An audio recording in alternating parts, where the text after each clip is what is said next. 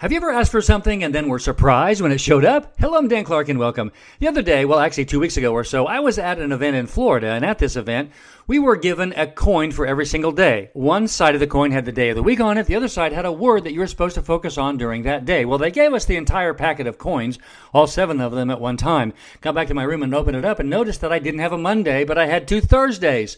Well, the next day, the event started, and I went down, and as I was going in, I mentioned to the gal that I had 2 Thursdays, but I didn't have a Monday. And she said, well, it looks like you're going to have a really good Thursday. And I was like, no, I want to have a Monday. I want a Monday. And after a bathroom break, I remember walking down this long hallway, and it was just me. I was all by myself, and there in the middle of the floor, there was no one else around, was a blue coin, face down, and Monday was on the top. I got a Monday. Well, someone said to me, but someone lost their Monday. I'm like, no, I actually got a Monday. I wanted one and I got one. When things like that happen to you, don't you feel great? By the way, that's called synchronicity. Do things like that happen to you? I hope they do. I love you. I'm Dan Clark.